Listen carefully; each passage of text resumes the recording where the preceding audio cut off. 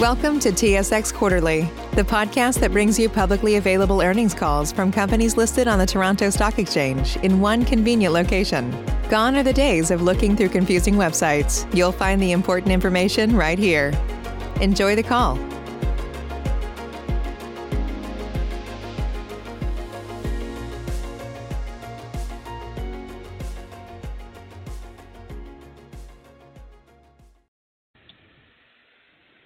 Thank you for standing by. Welcome to the Goodfood Third Quarter 2021 Financial Results Conference Call. At this time, all participants are in listen-only mode. Following the presentation, we will conduct a question-and-answer session. As a courtesy to others, we ask that each participant limit themselves to one question. Instructions will be provided at that time for you to queue up for questions. Please note that questions will be taken from financial analysts only. If anyone has any difficulties hearing the conference, please press star followed by the 0 for operator assistance at any time. I would like to remind everyone this conference call is being recorded today, July 7th, 2021 at 8 a.m. Eastern Time. Furthermore, I would like to remind you that today's presentation may contain forward-looking statements about Goodfood's current and future plans, expectations and intentions, results, level of activity, performance, goals or achievements, or other future events or developments. As such, please take a moment to read the disclaimer on forward-looking statements on slide 2 of the presentation. I would now like to turn the meeting over to your host today for today's call, Jonathan Ferrari, Goodfood's Chief Executive Officer. Mr. Ferrari, you may proceed. Thank you. Bonjour à tous et bienvenue à l'appel conférence de marché Goodfood pour présenter nos résultats financiers du troisième trimestre de l'exercice 2021, clos ce 31 mai. Good morning, everyone, and welcome to this call for Goodfood Market Corp to present our financial results for the third quarter of fiscal 2021, ended this May 31st. I'm pleased to be joined on the call today by Neil Cuggy, Goodfood's President and Chief Operating Officer, and Jonathan Reuter, Chief Financial Officer. Our press release reporting our third quarter results was published earlier this morning. It can be found on our website at makegoodfood.ca and on SEDAR. Please be aware that we will refer to certain metrics and non-IFRS measures. Where possible, these measures are identified and reconciled to the most comparable IFRS measures in our MD&A. Finally, let me remind you that all figures expressed on today's call are in Canadian dollars unless otherwise stated. Turning to slide 3, which outlines our key financial highlights for the third quarter. Our results this quarter demonstrate the continued strength of Goodfood's value proposition to our customers. The clear benefits, convenience, and differentiation of our ready-to-cook products, combined with our growing grocery selection and same-day delivery capabilities, drove strong basket sizes and order rates, translating in record revenues. Our gross profit also hit a new record as basket sizes and operational effectiveness led to fixed cost leverage and lower credits and incentives. Our last mile delivery optimization also contributed to the solid results. This strong operational performance positions us well to continue to invest in additional initiatives to attract and retain customers. Adjusted EBITDA, which was positive for the quarter, was and will continue to be impacted, as we have previously communicated, by the significant strategic investments we are making in people, technology, and new infrastructure to support our next stage of growth. It is important to note that our investments in footprint and new technologies impact both our capital and operating expenses. Finally, our positive cash flows from operating activities, coupled with a strong balance sheet, continues to provide us with significant financial flexibility. Overall, our financial performance this quarter has been strong, driven by our strategy, solid execution, and the accelerated penetration of online grocery and meal solutions shopping, generating year-over-year growth of 24% and 51% in revenues and gross profit, respectively, in the context of a comparable quarter that was significantly positively impacted by the pandemic last year, is an achievement we are all very proud of. I will now turn to slide 4 to discuss Goodfood's evolution. Since going public in 2017, Goodfood has evolved significantly. We gained substantial scale with revenues growing from $20 million in 2017 to over $380 million today. Our product offering has and continues to evolve to better serve our customers.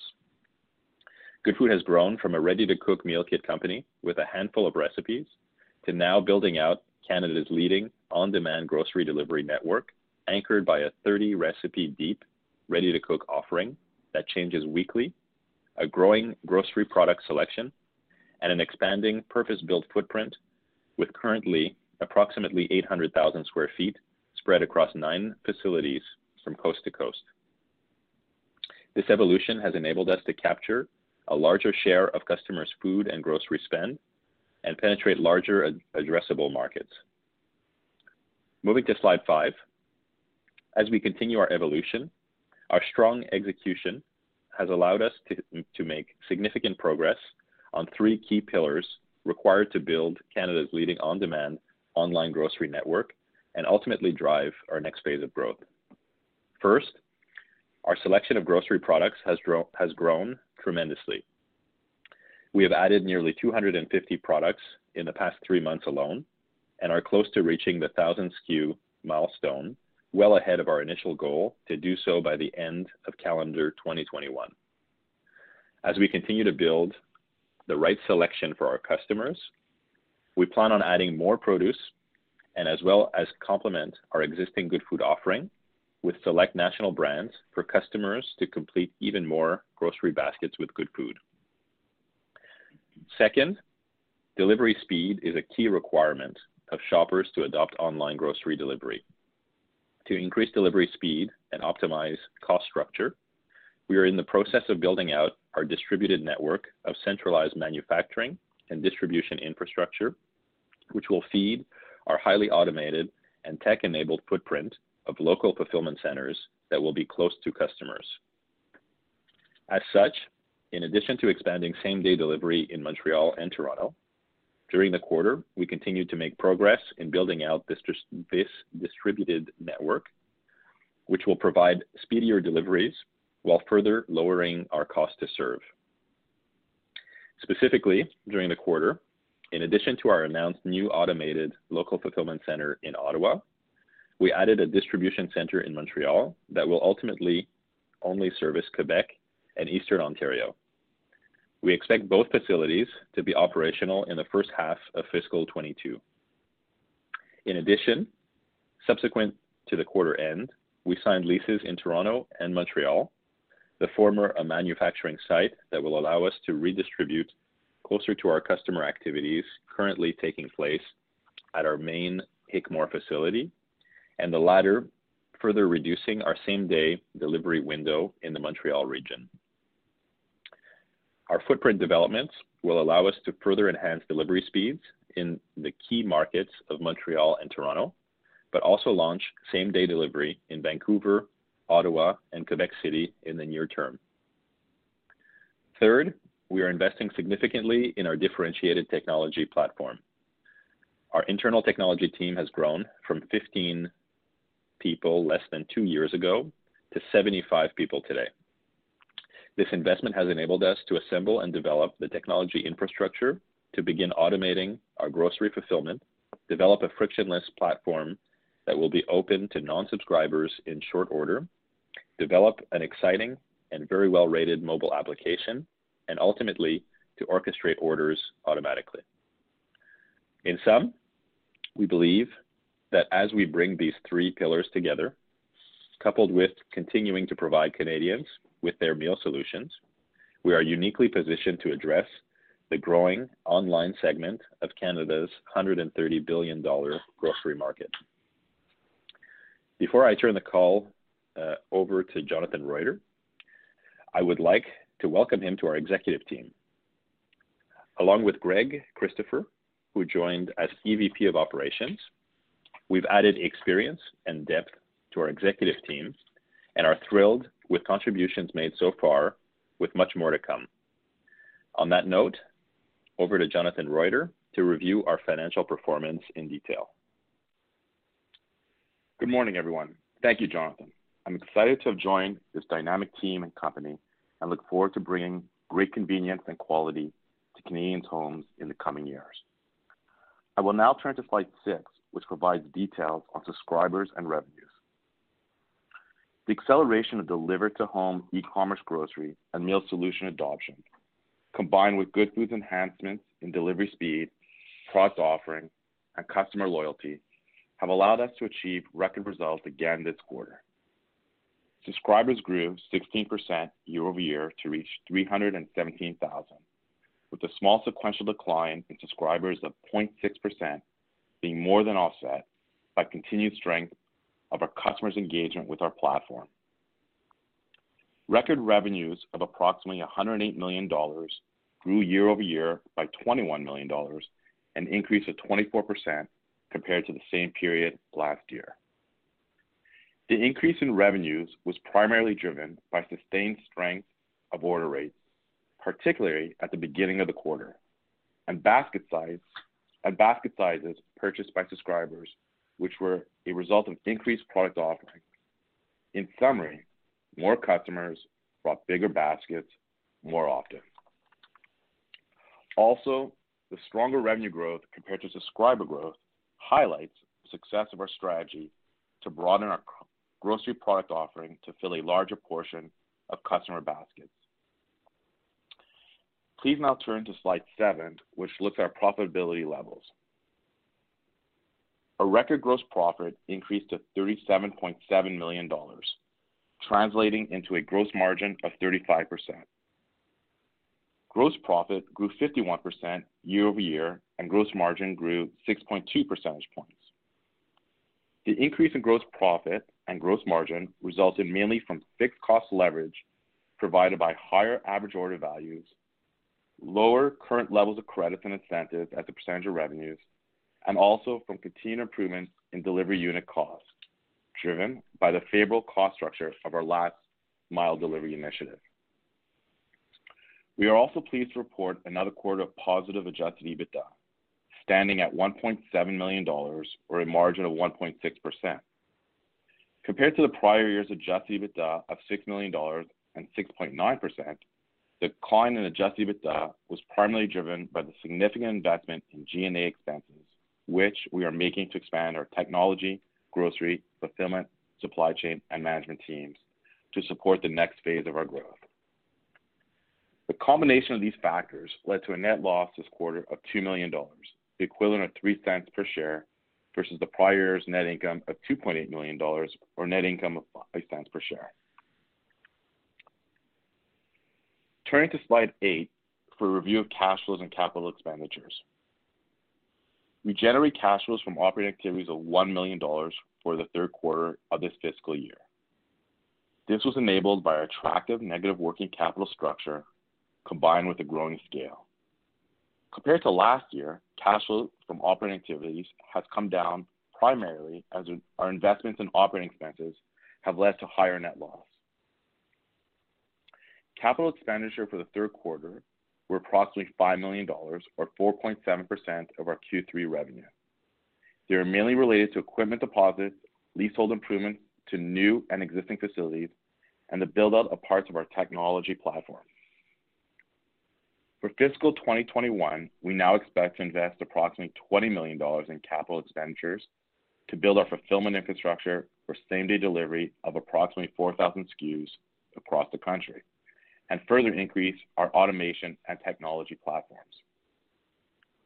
We continue to expect our fiscal 2022 CapEx investments to be meaningfully higher as we roll out same-day delivery to more and more Canadians, focus on automation to reduce our cost to serve, and continue to enhance our technology platform while advancing other initiatives as detailed in the use of proceeds section of our latest MD&A. Lastly, we ended the quarter with cash and cash equivalents of $157 million, which continues to provide significant balance sheet flexibility to execute our growth strategy. Finally, we'd like to turn to slide 9 to provide conclusions and discuss our outlook. We are very proud of our record revenues and gross profit generated this quarter, along with a strong year-over-year growth in the context of a quarter which was significantly positively impacted by the COVID-19 pandemic last year. We are even more pleased with the key developments that highlight the progress made in our evolution to building Canada's leading on-demand online grocery network. As we set our sights for fiscal 2022, the selection, speed, footprint, and technological developments achieved this quarter have us very well positioned to benefit from the value proposition we are building to further entice Canadians in adopting online grocery delivery. Turning to the nearer term, as you may recall, our fourth quarter is impacted by seasonality. While last year's fourth quarter saw a mild seasonal decline in revenues, as our historical seasonality impact was partly muted by the positive impact of the COVID-19 related commerce restraints, we now expect, as these restraints have been lifted throughout most of the country, the normal seasonal effects of the summer months, along with the ongoing vaccination rollout, to impact fourth quarter results. With that said, looking to 2022, we expect e-commerce grocery and meal solution shopping to continue growing at a fast pace, and believe we are setting the stage for Goodfood to continue household penetration growth. In summary, our main priorities remain building the right selection of products for our customers, coupled with a technological platform that reduces friction points and provides our customers additional flexibility, while further building out our distributed fulfillment network to increase speed of delivery. Taken together, we believe these three pillars will build Goodfood's leading on-demand online grocery network in a market still in its early days. On that note, I will turn over to the operator for the Q&A portion of the call. Thank you. As a reminder, to ask a question, you'll need to press star one on your telephone. Our first question comes from Martin Landry with Stifel. Your line is open.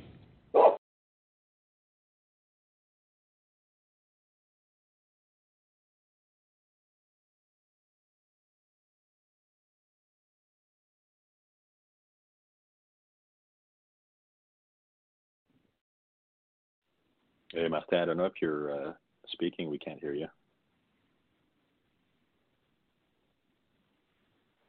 Hi, good morning. Can you hear me? Loud and clear. Good morning. Good morning. Sorry about that. Congrats on the quarter and welcome, Jonathan, to the team.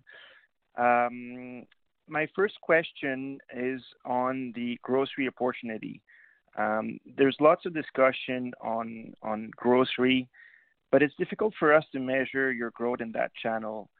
I was wondering if you could share any data that could give us some, an order of magnitude of progress, like non-meal kit revenues during the quarter, or discuss the growth rate of your grocery revenue. Anything that you're willing to share would be helpful. Yeah, so we had previously discussed our kind of non-meal solution revenue being in the 10% range of sales. Because of the great growth that we've seen in meal kits over the past 12 months, that range is still accurate today. As John mentioned during our prepared remarks, we've seen, we're kind of expecting and planning to hit the 20% of sales mark for the grocery product lines in the short term.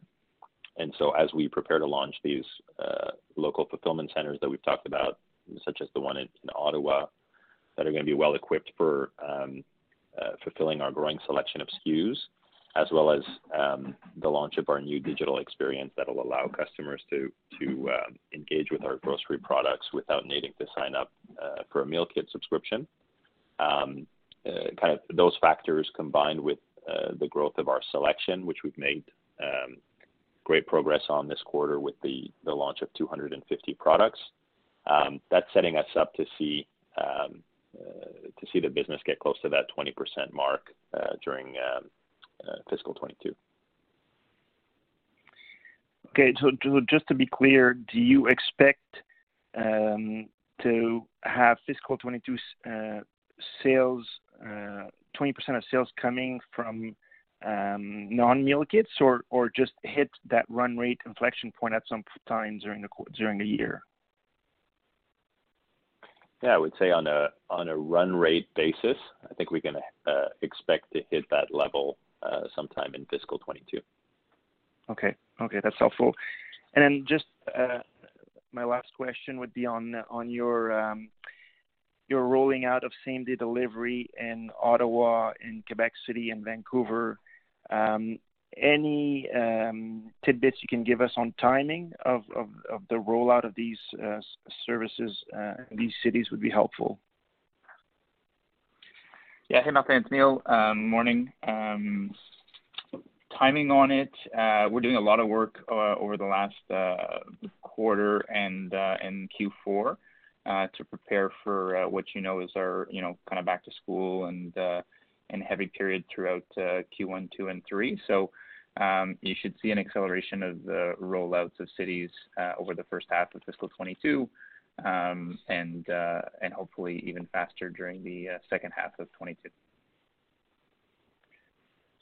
Okay, Neil, just to be clear, which cities are you going to have in offering first same-day delivery in first half of 2022?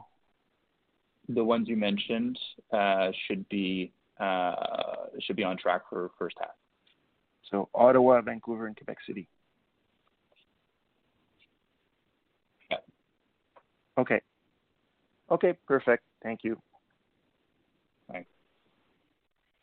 Thank you. Our next question comes from Frederic Tremblay with Desjardins. Your line is open. Thank you. Good morning. So first question for me is on, Jonathan, you touched on eventually opening up the platform to non-meal kit subscribers for the grocery business. Can you help us just understand which milestones or which steps still need to be achieved for that to be launched? And was wondering if that's also dependent on you guys supplementing the current offering with national brands, which is also something that you mentioned. So are those two things related, or they're two completely different initiatives? Yeah, thanks for the question, Fred. So our entire strategy here was built around all of the feedback and the data that we've gathered from our WOW customer base. That's kind of the closest proxy that we have to grocery first customers. So looking at that feedback, we've mentioned in previous quarters that the most important request that they have to turn Goodfood into their weekly grocery shopping destination is to see the growth in assortment and SKU count. So that's why we're really pushing on accelerating the growth of our SKU count. In order to service that larger SKU count, we need to have our facilities set up locally in the cities that we've mentioned in order to be able to service the grocery basket with a high pick and quality perspective and an optimized cost to serve and last mile delivery fee. So that's kind of the other piece. And then the last piece is just adapting our digital customer experience to be able to kind of guest browse on our website and check out with or without a meal kit subscription. So those are the three pieces that we'll see coming together during fiscal 22, and we'll be rolling that out in select markets across the country. I think the exciting piece there to understand is we're really opening up our customer pyramid to have different levels of engagement within our customer base. So our highest engagement customers are well suited to the meal kit subscription, right? To receive a weekly or bi-weekly delivery of meal solutions and meal kits directly to their home. For our medium and lower engagement customers, the meal kit subscription tends to be not well adapted to their needs. It tends to be to create friction for that set of customers. So our intent is to make sure that we keep a very attractive meal kit subscription opportunity for our high engagement customers for whom it makes sense, and then open up our customer pyramid to be able to generate a significant amount of our revenues from our medium and lower engagement customers, which in other retail environments can create kind of 50% of sales in certain other retailers within those two sections of their pyramid. That's really helpful. Thanks for that. Last question for me would be on the inventory front. We saw it was essentially stable sequentially at $14 million despite you guys adding 250 products. So curious to hear your thoughts on, inventory management and how you've been able to sort of keep the inventory where it is despite significant growth in the product selection and sort of what we can expect going forward with inventory management and working capital needs. Sure. Thank you for the question. It's Jonathan here. From an inventory perspective, well, first of all, our inventory will continue to grow as we continue to add additional products in the grocery front. That being said, the turnover continues to be in line with historical quarters. And as we, add more facilities, as I mentioned, inventory will keep on growing. We have systems in place and processes in place to manage our inventory and ensure that it continues to turn, at a rate that's attractive. Ultimately, this all comes back to our attractive negative working capital model, and we continue to foresee that model to keep on working. As you know, our customers pay us once we ship the product, and with our suppliers, we have obviously days to pay them. So we're really excited with that negative working capital model to continue as we go forward. Great. Thank you. Thank you. Our next question comes from Ryan Lee with National Bank. Your line is open. Hi, thanks for taking my questions. Good morning, guys. Just had a few questions at this point. Can you talk about the inflation trends and what you're seeing from the cost perspective and which buckets are seeing the most impact? I know that's like a topical item. If you can go into some more details on that. Like obviously your gross margin rate still benefited year-over-year. Yeah. Hey, Ryan, it's Neil. Thanks for the question and good morning. As we said in previous quarters, we see the same inflation that the rest of the food industry or the rest of the e-commerce industry sees. So we're not immune to any of the trends that you experience and hear about from other companies.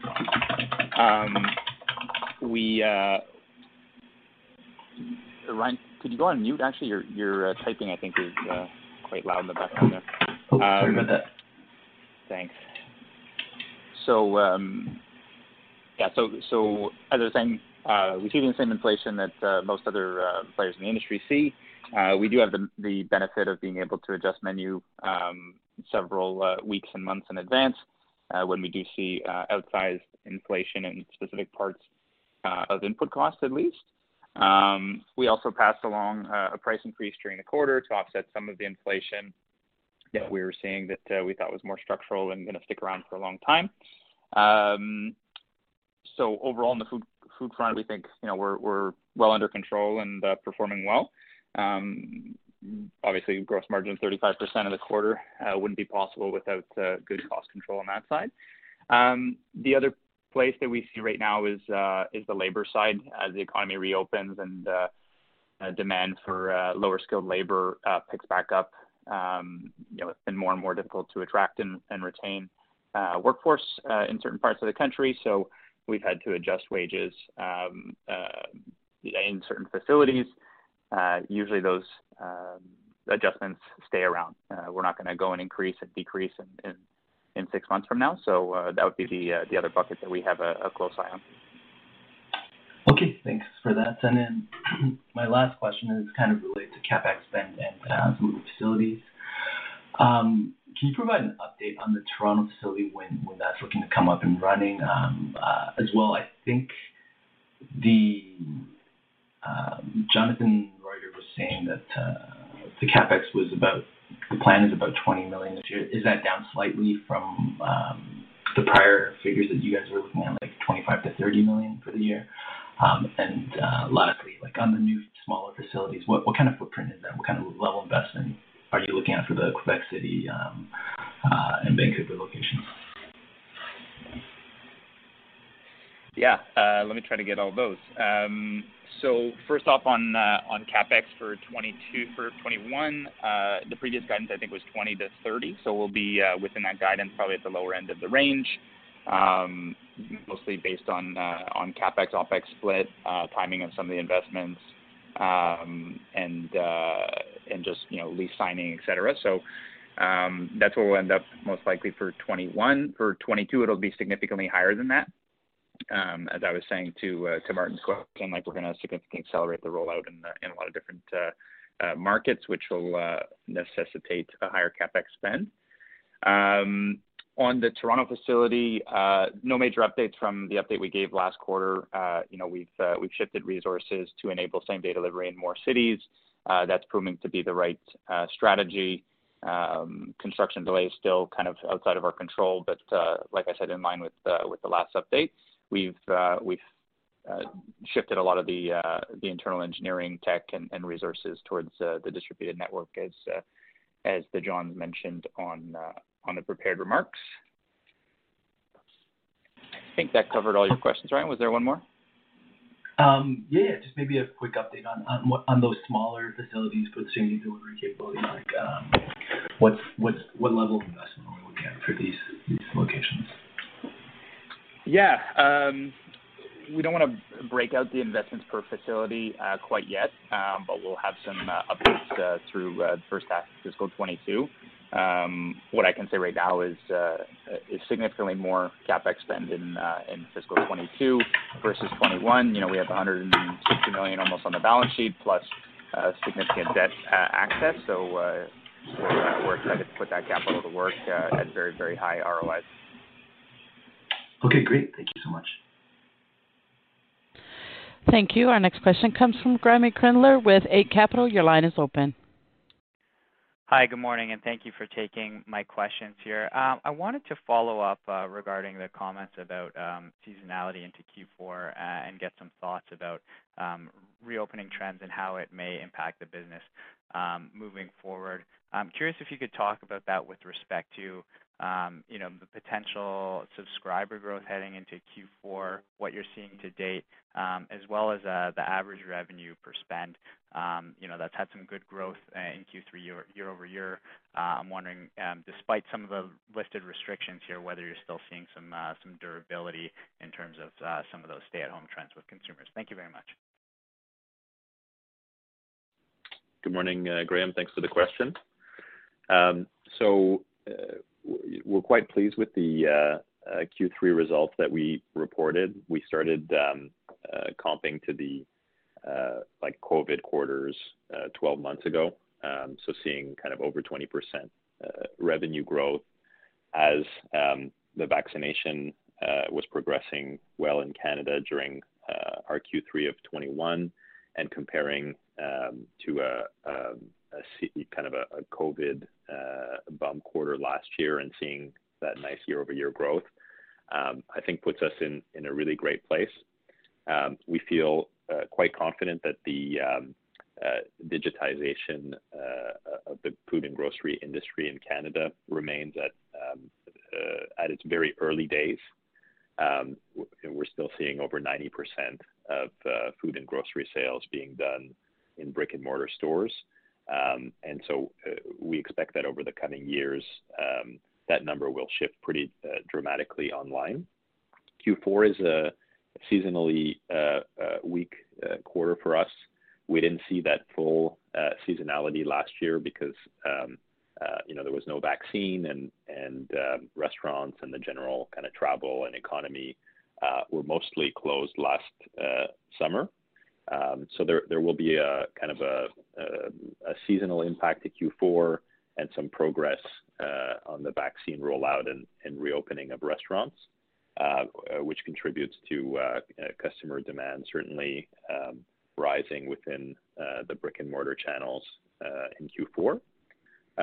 We are continuing to see some really strong basket sizes. So the strategy of growing our selection, accelerating our delivery speed, creates more opportunities for customers to find what they're looking for at Goodfood and to have bigger baskets, which is positive for both revenue and gross margin. And our churn continues to be at record low levels.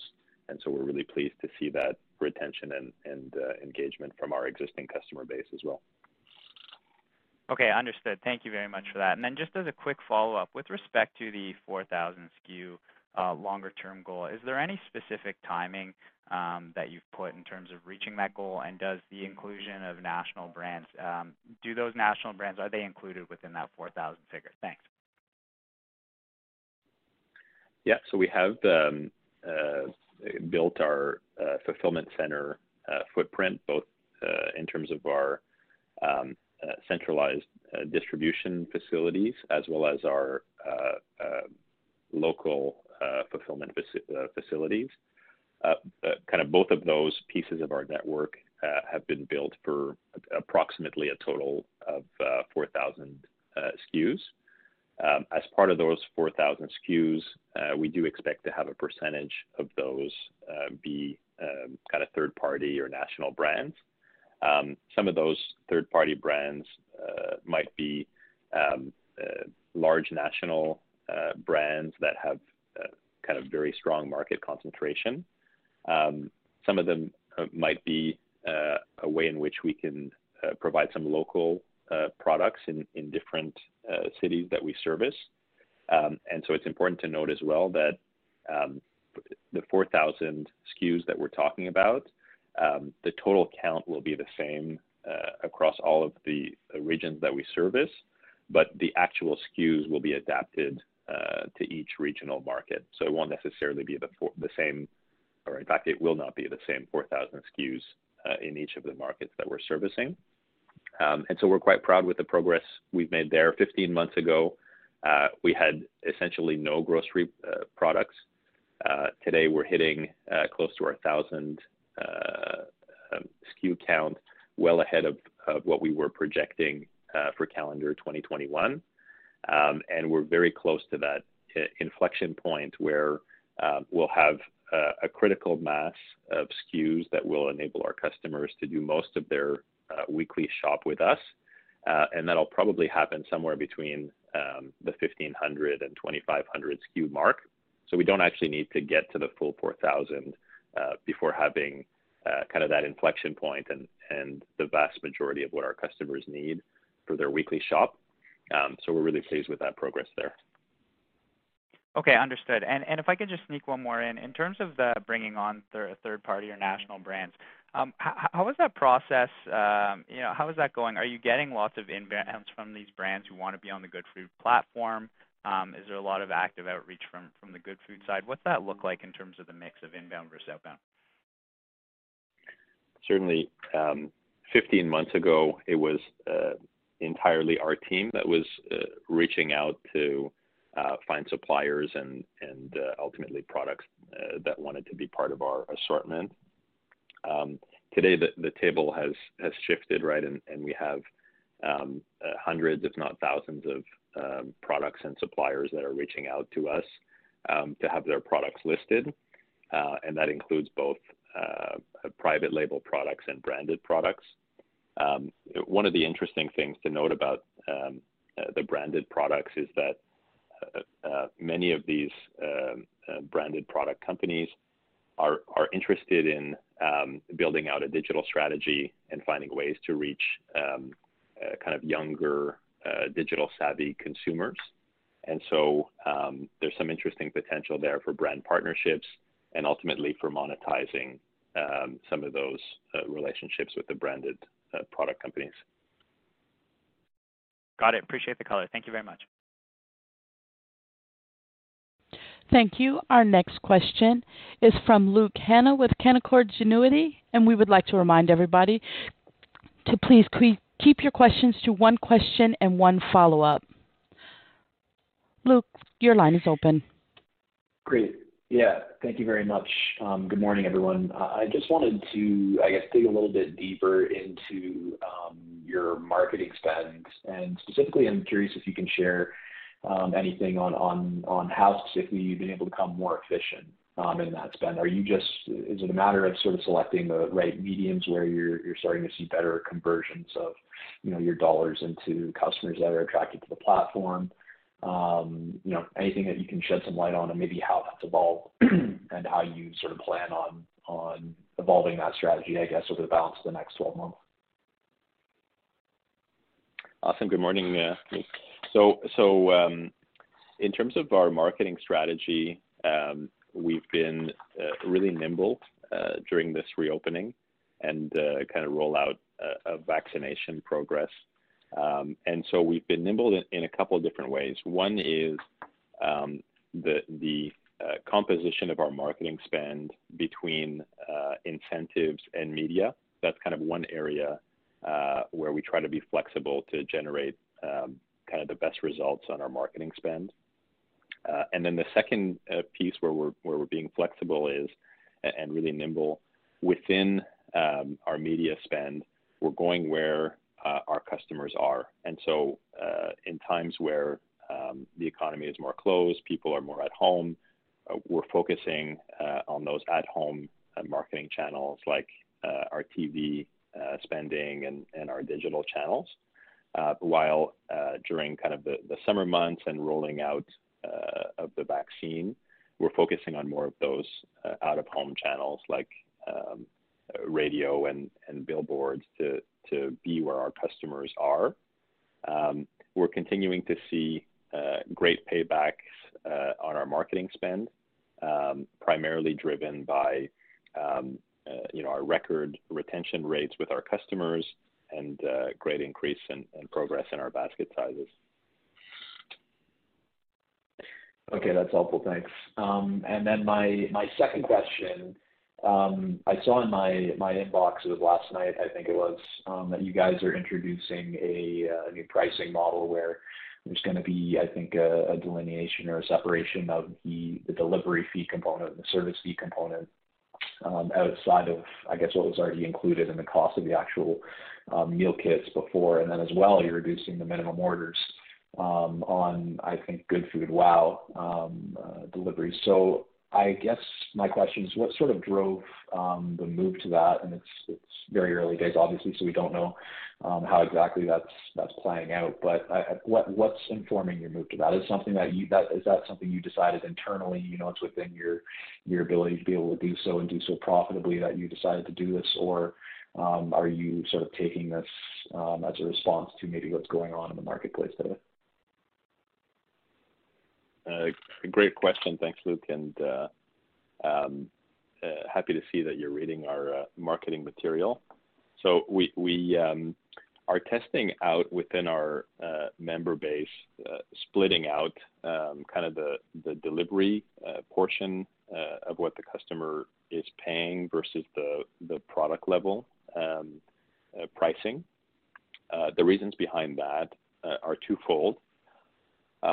First, it's become somewhat of an industry norm to split out the delivery portion versus the product level pricing, and so kind of trying to align with the way that customers are becoming used to seeing that pricing structure is one piece of it. The second piece of it is we're really trying to ensure that our product level pricing is comparable or at a discount, right, to the conventional banners, or I would say at a pretty significant discount to the pricing of conventional grocery banners. And so that split is made more obvious to our customers by kind of clearly showing them what part of the pricing that they're paying is related to the product level pricing versus the delivery pricing. And then the second piece, to that as well is having a delivery fee baked in, I think, makes larger baskets more attractive to customers, right? To be able to amortize a little bit of that delivery cost over a larger basket. which is something we'd like to incentivize. And then it also makes our WOW value proposition even more attractive to have those delivery fees be waived through our WOW monthly subscription. So these are things that we're testing out, and as you said, it's very early days, but we're looking forward to getting some customer feedback around that, and ultimately trying to maximize the value perception and the price perception from our customers, as well as the economics of the business model. Okay, thanks. Sorry, very, very quickly as a follow-up, is that something you're doing across your entire member base right now, or just in certain geographies? We like to roll it out on a progressive basis. And so kind of assuming the results are positive, it kind of gets rolled out on a wider basis. Perfect. Okay, thank you very much. Thank you. Our next question comes from George Dumais with Scotiabank. Your line is open. Yeah, morning, guys, and congrats on the quarter. John, I think last conference call you had some commentary on new customers acquired during our January promotion. So just wondering how much of those remain active today. Do you think that's been a successful kind of promotion, and maybe on those, maybe smaller magnitude, but you plan on doing more of those? Hey, good morning, George. So a few things from that January promo. So we continue to see churn at an all-time low. So yes, vast majority of those customers are still with us today. That's kind of the first point. Second point is as we grow our SKU assortment, we're seeing the attachment rates rise, kind of percentage of our meal kit customers who are also purchasing groceries. So that continues to rise. And the last piece is if you look at our grocery revenue per active customer that's buying groceries, that's also growing at a really fast rate. And so when we look at these three items and kind of the data and the feedback that we have from those three items, it does lead us to believe that our January promotion was highly effective in helping push our grocery strategy and adoption forward. And if we ever were to repeat a similar strategy, the most important thing for us is to ensure that the quality of the experience that we deliver during that promotion is flawless. And so the biggest challenge that we had was really the stress that it put on our operations and our facilities. And so that's something that we would have to solve before doing a similar initiative again. Okay, thanks. And just for my follow-up, I know you guys have a pretty ambitious plan to grow across Canada, but at what point does it maybe become more accretive to deploy some capital towards a share buyback, given the valuation differential with some of our public competitors out there? Yeah, certainly looking at our share price and our trading multiple, we're trading at a significant discount to HelloFresh, which trades at a significant discount to other e-commerce and food delivery companies. So there's clearly value there, right, in kind of thinking about how we get our valuation and our stock price to perform better. Right now we have some highly accretive investments in terms of ROI, and so we remain focused on building out our SKU assortment, accelerating the delivery speed through our distributed network, and all the technology investments that we've mentioned. And as that kind of scales and rolls out, we'll continue to consider other ways in which we can create value for our shareholders.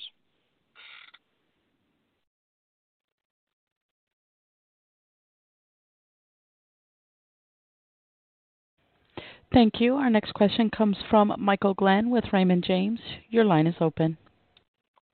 Hey, good morning. first question, so when you put out the press release for the facility in Ottawa, it highlighted some specifics with respect to an alignment with Microsoft. Is this a big difference versus how your other warehouses are operated? I'm just trying to understand how the interaction with, there's a lot of references to Microsoft in that press release, just trying to understand that a little better. Yeah, hey Michael, it's Neil. We've been working with Microsoft for several years now. I can't tell you exactly when we started the relationship, but with the growth of online grocery and the success we've had with our customer base in Canada, Microsoft has been increasingly excited about working with us. So just expanded scope, joint press release, and we're looking forward to doing R&D with them in the future. We've gotten the teams much closer and are pushing what they can do, and they're pushing what we can do. So it's a great partnership. Okay, so that wasn't a new initiative. That was something that was already in place then. Some new for sure, like I'm saying, like the pushing their systems and them pushing our team to get the most out of specifically the AI pieces of their platform are part of the recent discussions, but we've been working with Microsoft for several years. Okay, and then Jonathan, maybe correct me if I'm wrong, but is what you're seeing in terms of, I'm just trying to understand the overlap between the meal kit business and the Goodfood WOW. It sounds like the way you're looking at things, there's not much overlap. Maybe correct me if I'm wrong on that, but is the customer base really quite distinct?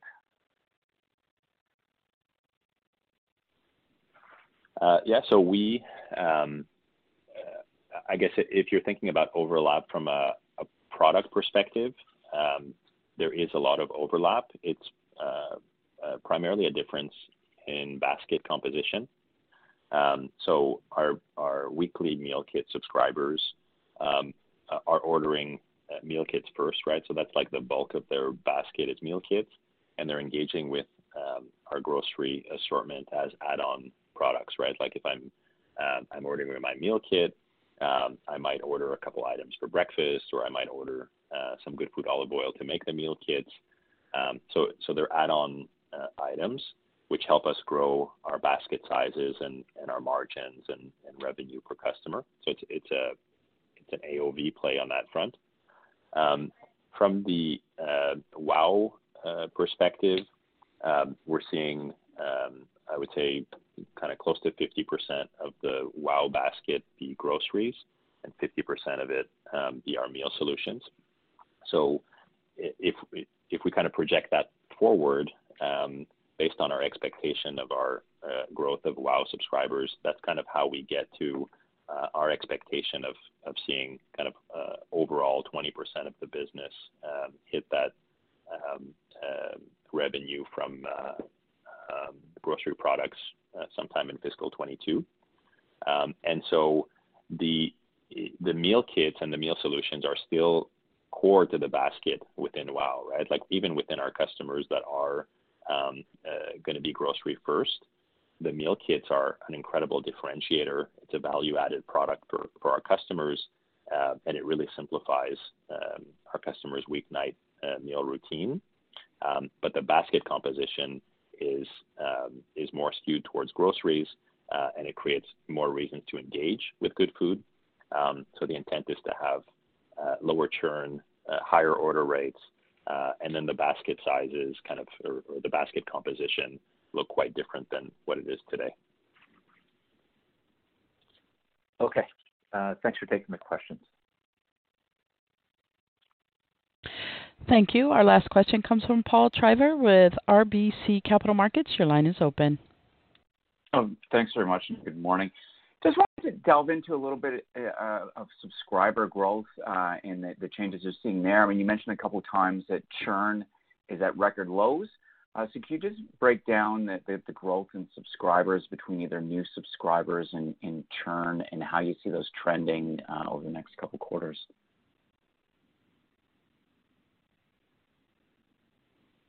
Yeah, so certainly as we've been progressing through this vaccine rollout and reopening of the economy,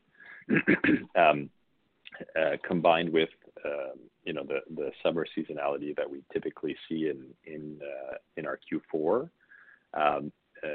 Most of our kind of sales and orders are indeed coming from existing customers rather than new customers. And so we've been focused on really building 3 pillars to our growth strategy. So the one that was primarily driving the Goodfood business over the first few years was increased penetration and subscriber growth across the country. We have since built out those 2 extra pillars of growing our basket sizes, as well as growing engagement rates with our existing customers. And so during periods of kind of seasonal weakness, the focus is really on engaging our existing customers and growing basket sizes through new products and accelerated delivery speeds. And then turning to fiscal 22, the intent will be to acquire grocery first customers in a pretty significant way. And so kind of within the first half of fiscal 22, we'll be able to give you some more specific updates on that front, but that'll be a huge driver of growth in our business. As we know, the meal kit business in Canada continues to have an exciting total addressable market, right? It's a few $billion of TAM for sure. This shift into being grocery first is going to put us in a market with $130 billion of TAM, and I think we have a really unique way to carve out a market position for Goodfood there. So have a really unique offering within that $130 billion TAM, and we also expect that our strategy will deliver some of the best gross margins and ultimately EBITDA in kind of the grocery delivery business in the world. And with your new planned frictionless platform, opening that up to non-subscribers, longer term, do you see revenue growth decoupling from subscribers, or do you think it would always be the e-grocery or meal kits? Do you think it would always be highly subscriber-driven business? Yeah, I think to a large extent, the decoupling between subscribers and revenue growth has already happened because of that increase in kind of the basket sizes and the engagements that we've been able to demonstrate through our strategy and execution on that front. I think longer term, the best way to think about the business will be on a quarterly active customer base. And so customers will choose to engage with us in different ways, right? It could be off subscription, it could be on a meal kit subscription, and it could be on a WOW monthly subscription. And so the way that we're really thinking about it is kind of quarterly active customers as being the best way to think about our customer base. Okay, thank you for taking my question. Thank you. There are no other questions in the queue. I'd like to turn the call back to management for any closing remarks. Thank you for joining us on this call. We look forward to speaking with you again at our next quarterly call. This concludes today's conference call. Thank you for participating. You may now disconnect.